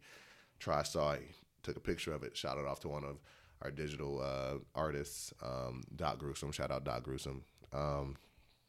He chopped up a quick little thing. And I'm like, yo, this shit looks sick. Yeah. And then, we edited a couple times, did some things, and then I told Tribes, like, yo, here's my idea for, like, this sweatshirts. Like, I want to do something super dope. I want to take sweatshirts and do what, like, Jordan does with shoes. He's like, what do you mean? It's like, we have the CTC logo on it, and it's like the basis of the sweatshirt is just the big CTC logo and a sweatshirt. We can change the color of the physical sweatshirt. We can change the design inside the lettering. We can change all that shit to any different combination of whatever. Right. And then just keep releasing different combinations. Yeah. And like, my dream is that you'll come into a room and some girl has the pink floral one on. That's a limited edition. Right. And we only sell 50 of them. But then someone else has the white galaxy one on. And then someone else has the black and white. And someone else has this red and green that we made for Christmas one year. And like, yo, you just see a whole bunch of different people repping a brand. That are also repping their longevity. Yeah. So, right? and they're also like, when people are going to see me, they're going to see like in Stu J, like the pink floral. Like, oh, what? Like, where do you get that? Like, this isn't a can't get anything. And you also, like, I wanted to make sure to give you my due diligence and shout you out, because that was a saver for me. But that's what inspired me to do my Podcast Papi hoodie drop like that. I did the 1 week pre-order, and it was amazing. Like, I had people in Colorado, Pennsylvania, Florida, and Jordy and I went to California, and we fucking dropped off like almost 40 fucking hoodies in a day. We did it in person, and it was fantastic, and it got people looking at the brand. And then also I was like, I'm working on my summer line. That's neither here nor there. This podcast isn't about me, but it's like, your reach of influence within your team is, I think, more powerful than you believe. Even though I am part of your team, you know what I mean? Like, I would just want to show people it can be done. Right. Like, as far as I'm concerned, your hoodie job was more successful than mine. Right. But at the end of the day, I show people it could be done. Like, sometimes people don't understand how dope or how close you are until it's tangible. Right. Like, or they just need the one variable to build off of. And then you never know, like, it could be like, let's say for the fact of this conversation, okay, my hoodie drop was better than yours, right? Because I saw how you were going to drop it, and then I added a spin on it of my own. And then that inspires others to do the same thing. I'm looking at it now like that might be a way for us to do the next run. And if they're the CTCs, you know what I mean? Then just like what you said, the foundation of what you're looking for, like, I want everyone to go and do their thing and be their creators and stuff like that. And then you should have like that little drop of BVS influence in there. Exactly. It's lit. And for me, that's the plan. Like, the plan is to keep growing and moving like that. Like I said, when we created the idea for that sweatshirt on my balcony in the middle of, I don't know, like June or something like that, during COVID, like, we created that. And I sat there and looked at it. I was like, bro, we can put an apparel line behind this to become a monetary bloodline for what we do. We're already helping each other out for free, trying to build fan bases. And if we get a apparel line that we all rep, and it could become, a money bloodline for us. So now we can also take the money from the company and put it back into each other. Right. It's like, oh, you want to shoot a music video? Here's a couple $100. Right. You need to go here to do that. Here's some money. And, and really start branding stuff. What CTC is becoming now is a brand. That's my goal. Yeah. I didn't switch it. I always wanted to be a platform for creatives. video game streamers, anyone who creates content. I want it to be a platform. Well, it is now because you have Twitch streamers, you have podcasters, you have photographers, you have artists. Exactly. And so what the fuck has happened in these last 6 months? Because I came in like 5 months ago? Yeah. And it was like, just what's going on? You know what I mean? Because when I heard the story that this has been going on for multiple years, I was like, what the fuck has been going on from the year and a half previous to the half of year that we're sitting in now? Yeah. Well, I mean, a lot of people never see the prep. Right. Like for a year and a half, you're building relationships and connections with people working on music, doing other things. So the music is also another avenue. And when you're doing all those things, you're building up and you're planning. Like, you're watching things in your mind to come to actual physical fruition. And, in the last 6 months is when things started happening. Saved the money up, bought the LLC, put the company together, and ready to roll at that point. You're talking about, hey, let's design some sweatshirts so we can have multiple planned drops. Let's figure out who can get this done for you. Word to connections. One I wouldn't even know that I had. Like my dad calls me up. He's like, yo, your cousins run an apparel, company out of North Carolina. Hit them up. Maybe they can help you out. Absolutely hit them up. That became one of the connects for us to get our stuff done. And we're doing that. It's like, yo, things are starting to move at this point. And he's like, you got to keep it moving. Like once things start rolling, you got to keep it moving. Like you have to find a way. Run the snowball effect. Absolutely. Keep the snowball. So whether it's, hey, Brandon did a 9-track EP to come out with it to have for the first time CTC logo on the track listing. Like, CTC Presents, get the page made, get everyone involved, like actually have, a fight party at my house, get everyone there and get sweatshirts on, get some photos. Really keeping it moving and then viewing everything else as a plan to grow more. And that's where you can start supporting. It becomes even easier to support people. Yeah. I want Twan's music to blow up. I want A Major's music to blow up just as bad as I want mine to blow up because that's just going to rep the team just as much as I'm going to rep the team. I want Stu J to blow up because that's going to rep the team just as much. I want your podcast to blow up because that's going to rep the team just as much. So you're never running around worried about my shit too much. I'm worried about how do we make it keep going, and like just never stop. And like, if you shoot for the stars and land on the moon, then you're good. Yeah. So at the end of the day, pause. Right? Shit, that was lit. Yeah, for me, I'm good. Like I'm trying to build a brand. Yeah. Like, if I could turn CTC into something where I wake up every day, try to find out a cool way to brand something or host a party or do something that's going to make us money, and that's how I pay my bills. That sounds like a life to me, to travel to cool places and do cool stuff. Like, I don't need to make $1 million, but the fact that I am creating something that people want to be involved in, like, that's cool. My sister said it best. She said I love CTC because it's inclusive but it's exclusive. Right. So you gotta be a creator. Like the idea about the limited drops on the sweatshirts, like you can't just get these. Yeah, it's inclusive, but it's exclusive. It's sexy because it's exclusive. Yeah, it's very. If you are passionate about whatever, like there is no boundary to what kind of creator. You've made that very clear, right? But you do have to be passionate about your creator. If you don't think I'm gonna have a porn studio in 10 years, y'all crazy. Those are creators too. I'm gonna pop another beer to that. Yeah, because those are creators too. I know some porn stars out there. Shout out to Levi.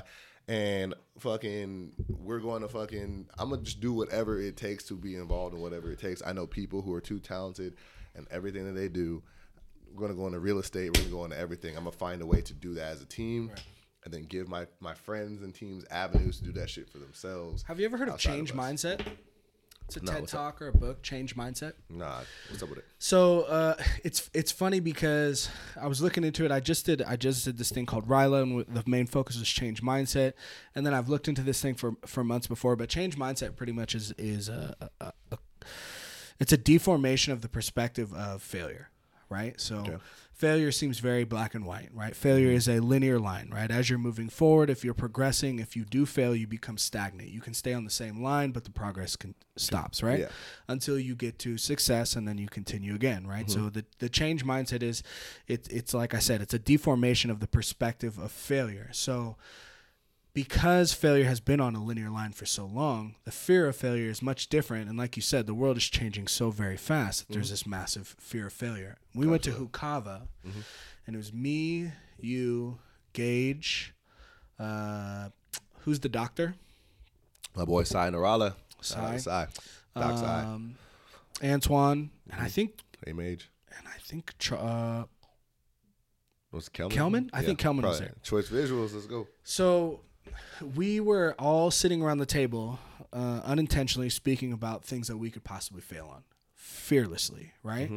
Like we were talking about things that we haven't done before, but all these new things that we were going to give a shot, right? And possibly fail.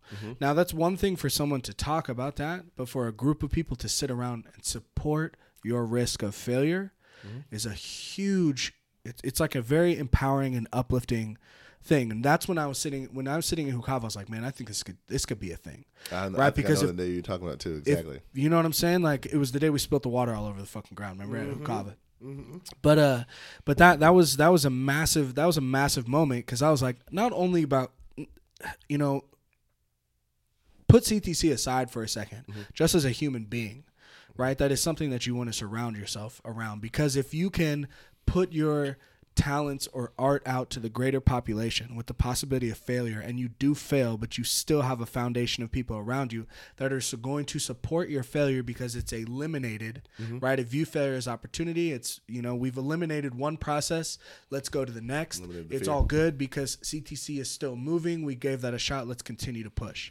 So now failure is no longer linear, right? Failure is forked in many, many different ways. And if you fail, there are still other roads to jump to continue to progress. Exactly. And when I saw that, I was like, it was funny because I was looking into that and I was like educating myself on change mindset, especially during COVID, you know, yada, yada, yada. And I was like, these niggas have no idea that they're not just naturally doing this. Yeah. You know what I mean? I was talking to Antoine about how, you know, I was trying to film this and this didn't really work out and I kind of suck at this and I'm really fucking bad at editing. So I reached out to this person. He was more intrigued about the ways that I have failed than the ways that I have succeeded.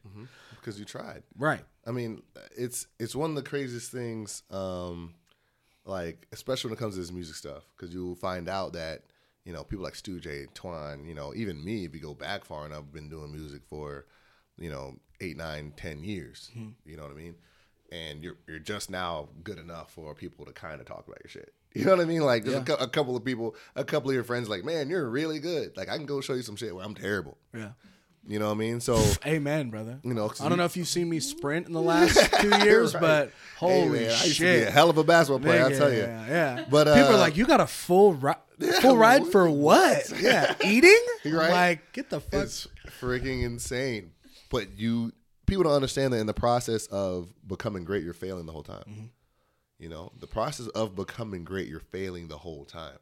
So if you can't concentrate on if and how you're going to fail, I mean, unless it's going to fucking put you on the street, worrying about how you're going to fail to do something that's creative, to me, it's not worth it. It's like, dude, like, I like to do shit sometimes just to say that I fucking did it. Yeah. You know what I mean? Like, put it on your resume. Exactly. Like, you're like, no one trying to smash a midget, right? Just to say I did it. Just to say I did it. You know, like for real, like just to say you just did it. Just to say I did it. Like, Yeah, I gave it a shot. A lot of couple of guys always ran some trains and realized that this is not really what I'm going to be involved in. This is what I'm into, yeah. But I did it before. And it's off the list. Yeah, it's off the list. So I'm not doing it again. Those are some aggressive-ass examples, but here we are. Quarter-life crisis, baby. Shit, baby. Hey, we all adults here. Sips beer. Right. We all young adults here who done too much. Yep, but no, in the process of success, you're always failing. So, no, when the thing is like, I love Hukaba. Shout out Batuan for what he did with that company. He's a perfect example of what we're talking about. Hukaba started Playlists are absolutely best hip hop in my personal opinion, where you can go to a full bar and chill and listen to the best. That's dope. Yeah, it went from a fucking hookah bar in the crackhead alley to a local high school spot that was in a presentable spot to now one of the biggest venues in the city that he took over and turned it into one of the most, you have to stop by Hukava when you come out to Reno and get a hookah.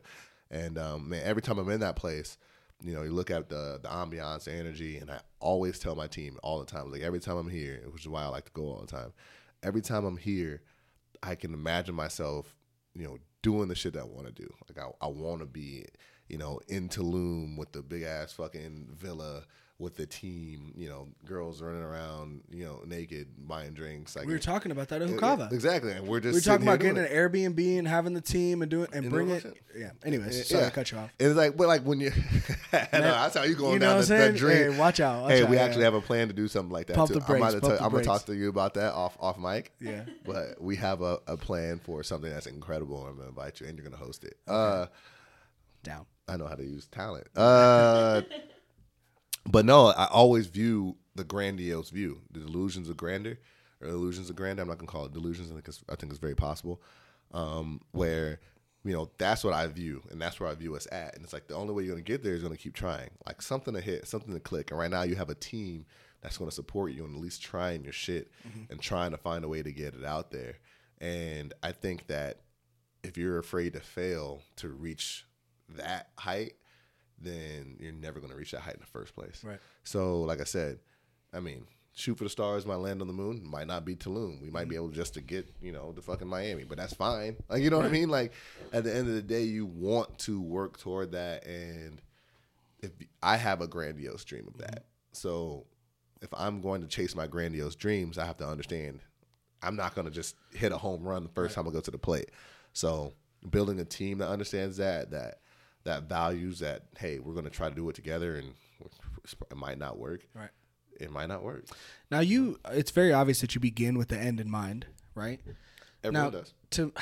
No, I disagree 100%. I don't think that everyone begins with the end in mind, because to begin with the end in mind, you have to be confident that you're going to have a consistency of motivation and consistency of positivity, which is what you have shown quite consistently. So you're sitting in front of me in the last year and 6 months of probably the most daunting time of the Western Empire that we know, right? Yeah, probably the most absolutely, like, just an brutal beating on people's mental health, on people's positivity, determination, business progress. So you continue to kind of sit here with that. So what exactly, if you can, what exactly is continuing to push us out of you? Like, why is this motivation staying so consistent throughout these times? Well, I go back as far as you need. Third grade. I could tell you right. I could tell you right now, that my parents have provided a phenomenal life for me. So the only thing I've ever wanted to do was just be just as good, if not, more successful than my father, to help provide just as much, if not more, for my offspring and my family. So that's always going to continue to drive me, and what drives me is to continue to do that. I want to show him that I can reach that level while he's alive. So I'm on a mission to do that. But at the end of the day, I've been in corporate America. I've done so many different things. I've analyzed my personality, and I don't like necessarily working for people. And, can I do it? Sure. Am I educated? Yes. And so I can get a job and I can, work my 9 to 5. But to build an empire, to build something that, you can give when it's done, to me means a lot. And it's something my dad always told us that he kind of regrets. That, he got high up in corporate America, high exec, tons of money, great, but he didn't actually own a company to hand down to his kids. If we do everything in CTC right, my family has something that they own that can be handed down to them. And then everyone out of CTC hopefully will learn from me and through CTC and build their own empires outside of CTC and alongside CTC, and they can do the same thing. So for me, what keeps me kind of motivated and pushed to keep going really is the idea that I want to provide, a life for me and my family and my friends that not only is enjoyable, but it's something that can be handed down. It doesn't need to be the most lucrative thing in the absolute planet. Like, we don't need to make $250 million. But if we're making enough to sustain, enjoy our life, do well, but do something we enjoy doing, bro, like, we can all go get a 9 to 5 for, $70,000, $80,000 a year and live well. We hate the job, but live well, but not many people can create the world that they want, and still get that, $100,000 a year and treat your family right. And then have a job that says, all right, well, I got to fly out here and brand this party. I got to go to this music studio and help EP this tape. I got to go, here and be on this podcast. I have to go interview this person. I have to go create this content, stuff that you enjoy doing, but you're getting well compensated and, living a life that you want. That's what I want people to strive for out here. Like you talked about it, mental health. There's a bunch of people out here making $120,000, $200,000 a year and they hate their life. And you can find somebody who makes $40,000 a year doing something they love and they're happy as hell. They may not have, motherfucking Mercedes, but they're happy. They can afford their Honda Civic and they're cool with that shit, and that's their baby and they take care of it. You can create your own luxury. Why don't we find a way to do that with a business, do that with a team, do that with people you love and care about, help everything grow, and then hand it down to the people you love and care about. That's where the drive comes from. The drive comes from creating a life where, like I said earlier, we just wake up, my phone's ringing, check the laptop. What cool way, what awesome way can we make some money today? Like, what cool thing can we do today? Like, you wake up one day like, yo, you got 5 people to interview. Will Smith, me, and right. Wesley Snipes. Like, yo, I can do whatever the hell you want. Like, yo, bro, and let's shoot the podcast on top of this Miami pool, whatever. Right. Like, fuck it. Like, and let's broadcast it and it's going to do numbers and people are going to want to brand your podcast, do like that shit. And now you're getting paid to do something that you would do for free, what you're doing right now. Right. So that's the dream. That's the dream for my dream for you. It's my dream for myself. That's my dream for Stu J, my dream for A Major, my dream for Choice Visuals, my dream for Von Doom, my dream for Fred Murda. Anyone who gets involved with us, that's my dream for anyone who claims Lupe. Like, anyone who wants to get involved and do this and find a way to turn what they love into their life and then be able to hand it down and then be able to come dap up their brothers and say, I love you, man, and look at what we did. That's the fucking coolest part. That's the only thing that keeps me driving. That's what keeps me going.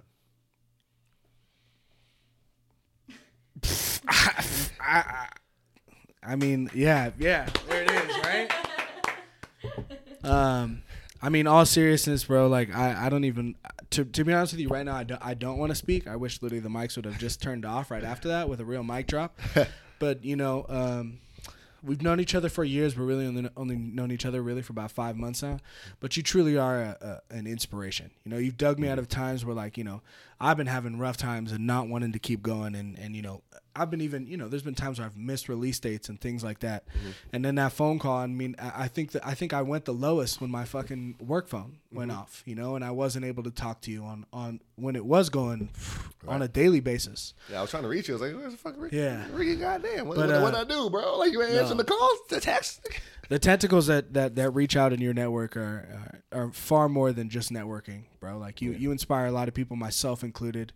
The support that you show to people is something that should be embraced by hopefully every single person that listens to this, and the people that continue to listen to it in the future and listen to you just in person on a daily basis. So people building their dreams and things like that. Instead of building your own dream, you're looking to make a platform where others can build their dream, and in turn your dream will be built, right? The most selfless act of selfishness that is beautifully personified. And I think it's brilliant what you're doing. But before we close it up, I want you to make sure that, you let everyone know where you can find your stuff and CTC stuff and all that stuff. But truly, fantastic sitting down with you, bro. Oh, bro. I love what you're doing, and I know there's going to be more episodes to come, but it means a lot. This is our first episode that we've actually sat down and done, and I'm excited to listen to this episode, and in like 5 or 6 years or whatever is down the road, listen to this bullshit that we're talking about. You know what I mean? And like, nigga, we were talking about Airbnbs. How lame is that shit, bro? Hey, we're renting out lobbies, you think it's lame, but watch when I tell you what we're going to do. I ain't going to say it on the podcast. Yeah. Because I want it to be something special, and it's going to be a special podcast for it. So before we leave, please recognize anyone and place whatever you'd like to place here before we get. Well, hey, first and foremost, CTC Chaos Theory Creatives, love for everybody. The IG for that one is simply at Chaos Theory Creatives. No different spellings, no nothing, no numbers, no underscores or anything.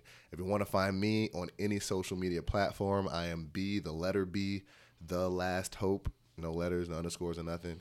Everywhere social media is sold.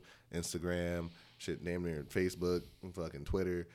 You can find me there. And The plug, man, nothing, man. Echo Chamber out now, all streaming services. Man, I'm super proud of that project. Like I said, it's a part of me. If you take the time to listen to it, I greatly appreciate you. Greatly appreciate all feedback. Like I said, don't tell me how to do it. Just tell me what you like and don't like. Man, thank you guys. Yeah. I believe that the family that you're building with your fans and your fan base is going to become part of CCC. So I have to love and believe in these people as much as they believe in you and love us. So, man, thank you for everything. Yeah. And I'm just happy that we got to do this. And, of course, I will be back. There are plans for me and Podcast Papi to work together on more joint projects outside of Quarter Life Crisis. Big facts. So when those things come, just be prepared. Stay tuned. Well, check out the album. Check out our team. Yes, sir. Like, subscribe. Definitely subscribe. Thank you, everybody. Today's episode is brought to you by Grimm's Exclusives, a Northern California-based cannabis co-op that specializes in indoor, small-batched, AAA grade boutique flowers, growing your favorite exotics as well as pheno hunting for the future of cannabis. Big shout out to Grimm's. Big shout out to Grimm's Exclusives. Tune in next week for a brand new episode of Quarter Life Crisis.